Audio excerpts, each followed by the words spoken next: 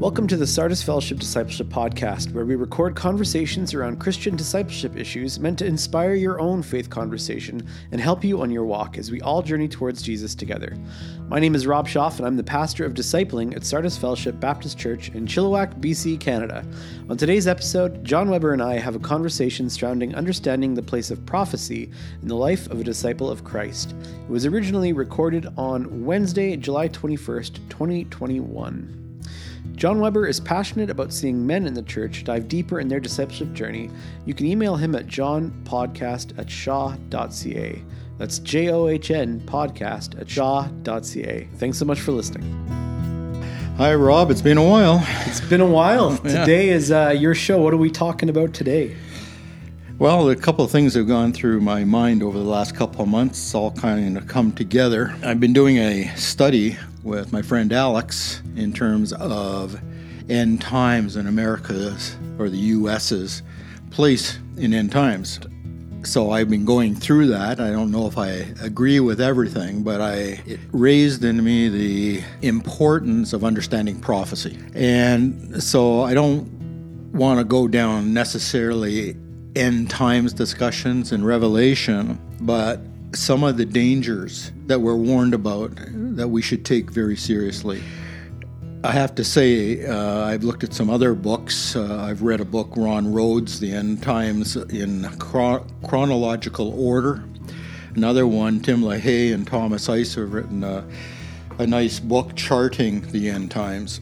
And all of them, in their prefaces and the first chapters, deal with the importance of prophecy.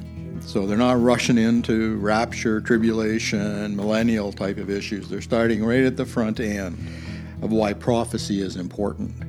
And I think it speaks to us today in these times because right now, the world has never been positioned as it is now in terms of worldwide ability for dominance. Social media, conspiracy theories, we can see how people are so apt to believe lies. So I think it's time that we as a church and believers take prophecy and the warnings in prophecy very, very carefully. When it comes to prophecy, let's start there. I agree. Sure. One thing I'd like to start with is, for those that are listening, you could get pretty afraid. I could raise fear when you talk about end times or the situation today that is arising. And I just want to make sure that we understand as believers in Christ that we don't have anything to worry about. Hebrews 13, it says, "The Lord is my helper, I will not be afraid. What can mere mortals do to me?" He's with us. So starting with that, let's start talking about prophecy. One of the chapters or books in the Bible that deals with prophecy, it's in 1 Thessalonians 5. It talks about how the Lord will come like a thief in the night. While people are feeling comfortable, they're saying peace and safety, destruction will come suddenly. But you, brothers and sisters, or believers, are not in darkness, so the day shouldn't come like a thief to us. Bit of a warning right there. Be prepared. That's why it's important. The Bible's telling us, be prepared. So we're not surprised. Verse 20, "Do not treat prophecies with contempt, but test them all. Hold on to what is good, reject every kind of evil." What does it mean to look at something with contempt? To say it's not true or it's just a symbol, say, well, the Bible isn't literal, which is kind of interesting because when you look at what prophecy can do for us as believers, it should actually strengthen our faith. Prophecy equips us for what is going to happen in the future, but there's an awful lot of prophecy that's fulfilled that we've seen. I'll talk about that in a moment. Prophecy helps us know there is a God. It also is literally fulfilled, which should encourage us as Christians that this Word of God can be taken literally. Another issue that it helps the church, if we're aware and wary, then it prepares us to avoid the deception of false prophets in today's world. But let's look at Scripture for a minute, and just a quick reminder. And these are verses that are familiar. We all know about 2 Timothy verses 16 and 17 in chapter 3, all Scripture is God-breathed, is useful for teaching, rebuking, correcting, and training in righteousness, so that the servant of God may be thoroughly equipped for every good work. And 1 Peter 1 is interesting. In verses 19 to 21, it actually says, above all, you must understand that no prophecy or Scripture came about by the prophet's own interpretation of things. For prophecy never had its origin in the human will, but prophets, though human, spoke from God as they were carried along by the Holy Spirit. So when we read the Word of God and we read prophecy, we are reading what God put into the hearts and minds of the writers or the prophets. We're living in a kind of an interesting age. This is serious stuff that's going to happen. Now, I should say, before Satan is allowed to go too far, Christ is coming back and will defeat him. But the times for Christians and the persecution that will continue to arise today is going to be severe. So how do we prepare? So that's why this is important to me. Okay, so let me ask you some questions about prophecy from your perspective. What do you think the point of prophecy is? The point of prophecy, I think, was to highlight to humankind that there is a God. He is in control. He knows the future, and he's put proofs into place, especially surrounding the people, the Hebrew people, who were his chosen people and still are. And if we didn't have these signs, then how would we know there's a God? The fulfilled prophecy helps us see that, wait a minute, there is a plan. And though we can't know all the details, the timing that God knows, because he's sovereign, it will be fulfilled. Prophecy is as much looking back as it is looking forward, right? Prophecy is speaking covenant truths into current realities. And so in Old Testament prophets, they were actually calling people back to the blessings and the curses that God laid out before them back in the day with Moses when he first made the covenant with the people of Israel. He said, I lay before you death and life, blessing and curse, choose life. And, then he laid out all of the things that would happen if they walked with God and had a relationship with God. It was a life of blessing. And then all of the curses that would happen if they didn't. When I think of prophecy in the Old Testament especially, and in the New Testament, because it's within that prophetic tradition, I think of relationship with God is always the center. It's always the key. And there are some, pretty scary prophecies that come to pass, but it's always redemptive, restorative. The point of it is always to bring God's people back to God and God back to God's people. And so that's one thing that I think is absolutely essential when it comes to understanding the point of prophecy in the life of a believer. It should always drive us to turn towards God, never away from God, never away from the church. If it does that, then it's being misunderstood. And I agree. It's interesting that the Jewish people, especially when Jesus was alive and even prior to his time, were looking for this Messiah. They didn't recognize Jesus as the Messiah, or many didn't, but he was the Messiah. But they were looking, and they were looking because of prophecy. They weren't reading it right. We know that in Genesis, from the seed of a woman, the Messiah was going to come. The line of Seth, Shem, Abraham, it all came through him. Judah, it talks about born of a virgin, every little bit of it. And then it's fulfilled. Today we look back and say, well, how could they have missed it? Right, and why did they? Yeah, but they did, and thankfully we can see it. I think there's a warning in there, though, for us, though. And that is that if the people who were very devout and very religious missed, the Messiah because they were reading prophecy in a very specific way, and it caused them to miss it. That's the second thing that I think is super important when it comes to conversations surrounding prophecy. The people that missed Jesus had a lot of right answers when it came to what they thought the prophecy meant, and they ultimately missed Jesus. We can spend a lot of time arguing over the details about these things. We should be careful when we think about, because you're saying, hey, prophecy is like literally happens. And I think that it's very important that we are very careful with how we articulate it, what it looks like when it literally happens. Do you know what I mean? Because I think I agree, like everything that's prophesied happens. Rarely does it look like what people thought it was going to look like. And so just, humility when it comes to our conversations, I think for the listener, right? For the people that are listening to this conversation, Don't forget to include a big heaping spoonful of humble pie as we, as you dialogue about prophecy with brothers and sisters and with non-believers too. Well, it's a good segue. 1 John 3:3 says, everyone who has this hope fixed on Jesus, and that's who we're fixed on for our eternity, purifies himself just as he is pure. So we're in this process of, or should be, in this process of trying to purify ourselves. Now, in a sinful world, that's tough.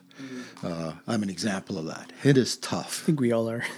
And so we have all kinds of distractions that we were warned about. I agree with you that the people at the time prophecy was fulfilled maybe didn't expect it that way or misinterpreted it. But we must, when we look back, we can say it literally came true, as literally stated. So let's look at Jesus and Jesus' word in Matthew 24 for a minute. But listeners, get out your Bibles right now, and you may want to just read the whole thing when you have a moment.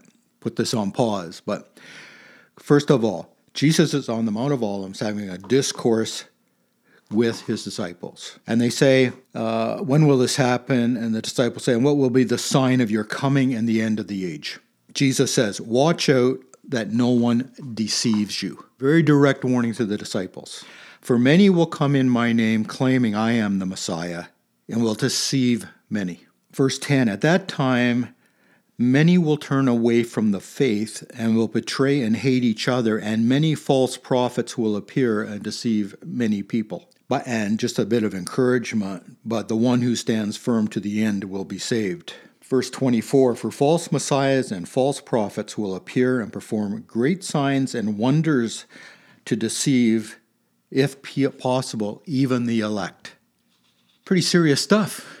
Now he goes on at the end and says, the Son of Man will appear and everything else. But between that time, there is going to be a lot of persecution. What I take from there is this idea of false prophets, false teachers, and the fact that people are going to be falling away. In Timothy, Paul writes to Timothy, the Spirit clearly says that in later times some will abandon the faith and follow deceiving spirits and things taught by demons. So now we got a supernatural aspect, a spiritual warfare that is happening. Now, when you read End Times, and maybe in a future podcast we can get into this more, who is the devil, we get the indication from Revelation that his activity is going to increase. The deception is going to get greater as time goes on. And I think we can see that if we look at society today. Paul, even in his day, recognized false believers. He came back to Jerusalem to meet the apostles, to talk about what he had been doing and to get confirmation that going to the Gentiles was a worthy and would have their support. And so he came back, and he came with Titus and Barnabas, and they came, and Titus hadn't been circumcised. He became a believer, but he hadn't been circumcised. And so it created an issue. And this is what it says about it in verse 4. This matter arose because some false believers had infiltrated our ranks to spy on the freedom we have in Christ Jesus and to make us slaves. We did not give in to them for a moment. Now here's a man who I would say was closer to God than most anybody I would know, or to Jesus. He had the Damascus Road experience, and yet being infiltrated in those days. Are we seeing infiltration today? Church has always been a mixed bag between people that have true, living, authentic faith and between people that are maybe searching, and then between people with their own ulterior motives. It's been that way since Paul. It's been that way for 2,000 years. And so, yeah, I think if you're saying, we need to be on our guard against false teachers and against false believers, man, I would agree with you. And then if you're saying too, the devil uses that more and more and more, and it compounds sort of an effect. Central to this whole discussion is the idea, is stuff getting worse? There are people in the church today that have ulterior motives that Satan is using to destroy what God is trying to build up. For sure. That's like the oldest struggle in the Bible. It's on page 1, chapter 1, 2, 3 of Genesis, and it finishes in Revelation. Do you know what I mean? One of the reasons, as I've mentioned before, I'm concerned is for my loved ones. But when I say that, I have to say, and love your neighbor. That means we have to take the world around us and see what's happening and say, how do we, as disciplers, interact? This is where one of my favorite verses when it comes to this, Matthew 10:16, and it goes like this: I'm sending you out like sheep among wolves. Be as shrewd as snakes and as innocent as doves. I think that that's the calling of disciples in the middle of whatever time you find yourself in, right? Well, let's take a look at it in terms of wisdom. I've watched now with people a YouTube video, which I recommend to everybody, and it's called American Gospel. There's a 40-minute version, which is free, and there's a 2-hour and 19-minute version that you can get for $2. It is looking at the church in the U.S., and some of the names have incredible impact in Canada. And what it's really looking at is a movement within the U.S. and Canada, which is called the Word of Faith movement. And it has now spread throughout the world. And if you want to know more about it, watch the video. But briefly, it's the prosperity gospel, healing ministries. But at the core of them all is that if we're created in the image of God, we're little gods. And if you're a little god, you can create yourself. Now, as Christians, we know that's not possible. But people proclaiming to be Christians are the ones that are proclaiming this. Yeah, and just to bring maybe listeners up to speed, if you don't know the term prosperity gospel, it's just this idea that God wants you to be wealthy, God wants you to be healthy. If you aren't those two things, you're outside of God's plan for your life. It kind of, some phrases that come out of that are like this name it and claim it idea that God wants to give you the things that you want. And it sounds very appealing to a consumeristic and commercialistic Western mind where we're like, yeah, I want a genie. And it basically treats God like a genie. Well, it's attractive, like you said. One of the problems is it's very attractive to the vulnerable, people that are ill. Those are struggling to meet their budgets. Those that are in domestic issues and problems. All you have to do is have enough faith and your problems will be solved. And these people will say to you, well, if it's not happening, I guess you don't have enough faith. Yeah, that's right. And another big problem is that it's basically the antithesis of what Jesus taught and how he lived. Yeah, exactly. It's a completely opposite. And it shows no love of God or your neighbor. Right. It's love of self. Yeah, totally. And these people, and I'll mention some, Joel Osteen, Krecklo Dollar, Benny Hinn, are all mentioned in this video, plus many more. Some of the charlatan methods used to extract money that are making these people wealthy is exposed. What's behind it, though, is what bothers me. I want to be a little god. I want to be able to create the situation. If I believe it well enough, Joel Osteen will say that. You know, if you believe it'll happen, claim it, state it and claim it. That's not what the Bible says.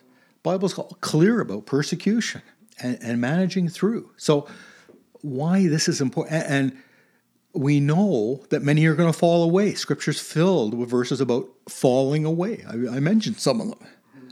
I don't want that to be my children. I don't want it to be my grandchildren. I don't want it to be their children. I don't want it to be my neighbor. Isn't it funny that false teachers will take the distractions we're called to avoid? The prophecy says, watch out for self-worship. Well, watch out for worship of wealth and worship of power and all these false gospels and false idols in a person's life. What a false teacher does is take those false idols and makes them into the gospel, right? Wealth will save you. Power will save you. Name it and claim it. All of these things. And then, yeah, I can get on board 100% with what you're saying. Those are like false teachers. They are false gospels. They're everywhere. And they are unfortunately incredibly influential. And they definitely fail, the first 2 or 3 things, right? So if the point of prophecy is to draw us closer in our relationship with God, that doesn't draw us closer in our relationship with God. That takes us away from our relationship with God. That's one of the easiest ways to spot a false teacher, right? If they're not preaching a gospel that draws us towards Jesus, then what are they doing? The problem is, and why they're getting it, they come in the name of Jesus. Yeah. They claim his name falsely. They come from within the church environment. Mm-hmm. So it seems like safe to those that are there. And again, people are vulnerable. Everybody is. For some reason, they want more. You and I want more for the family. Let's be honest about it. We'd love it if we could pay the bills a little easier, what have you. But we trust in God. We have to. But too many people are now starting to trust in gifts from the healers, or, if I send, $20 and get this ribbon, my life is going to improve. It's sad. It is sad, and it's predicted to come during the end times. So as what we are seeing is a rise of something that is now being fulfilled in our lifetime.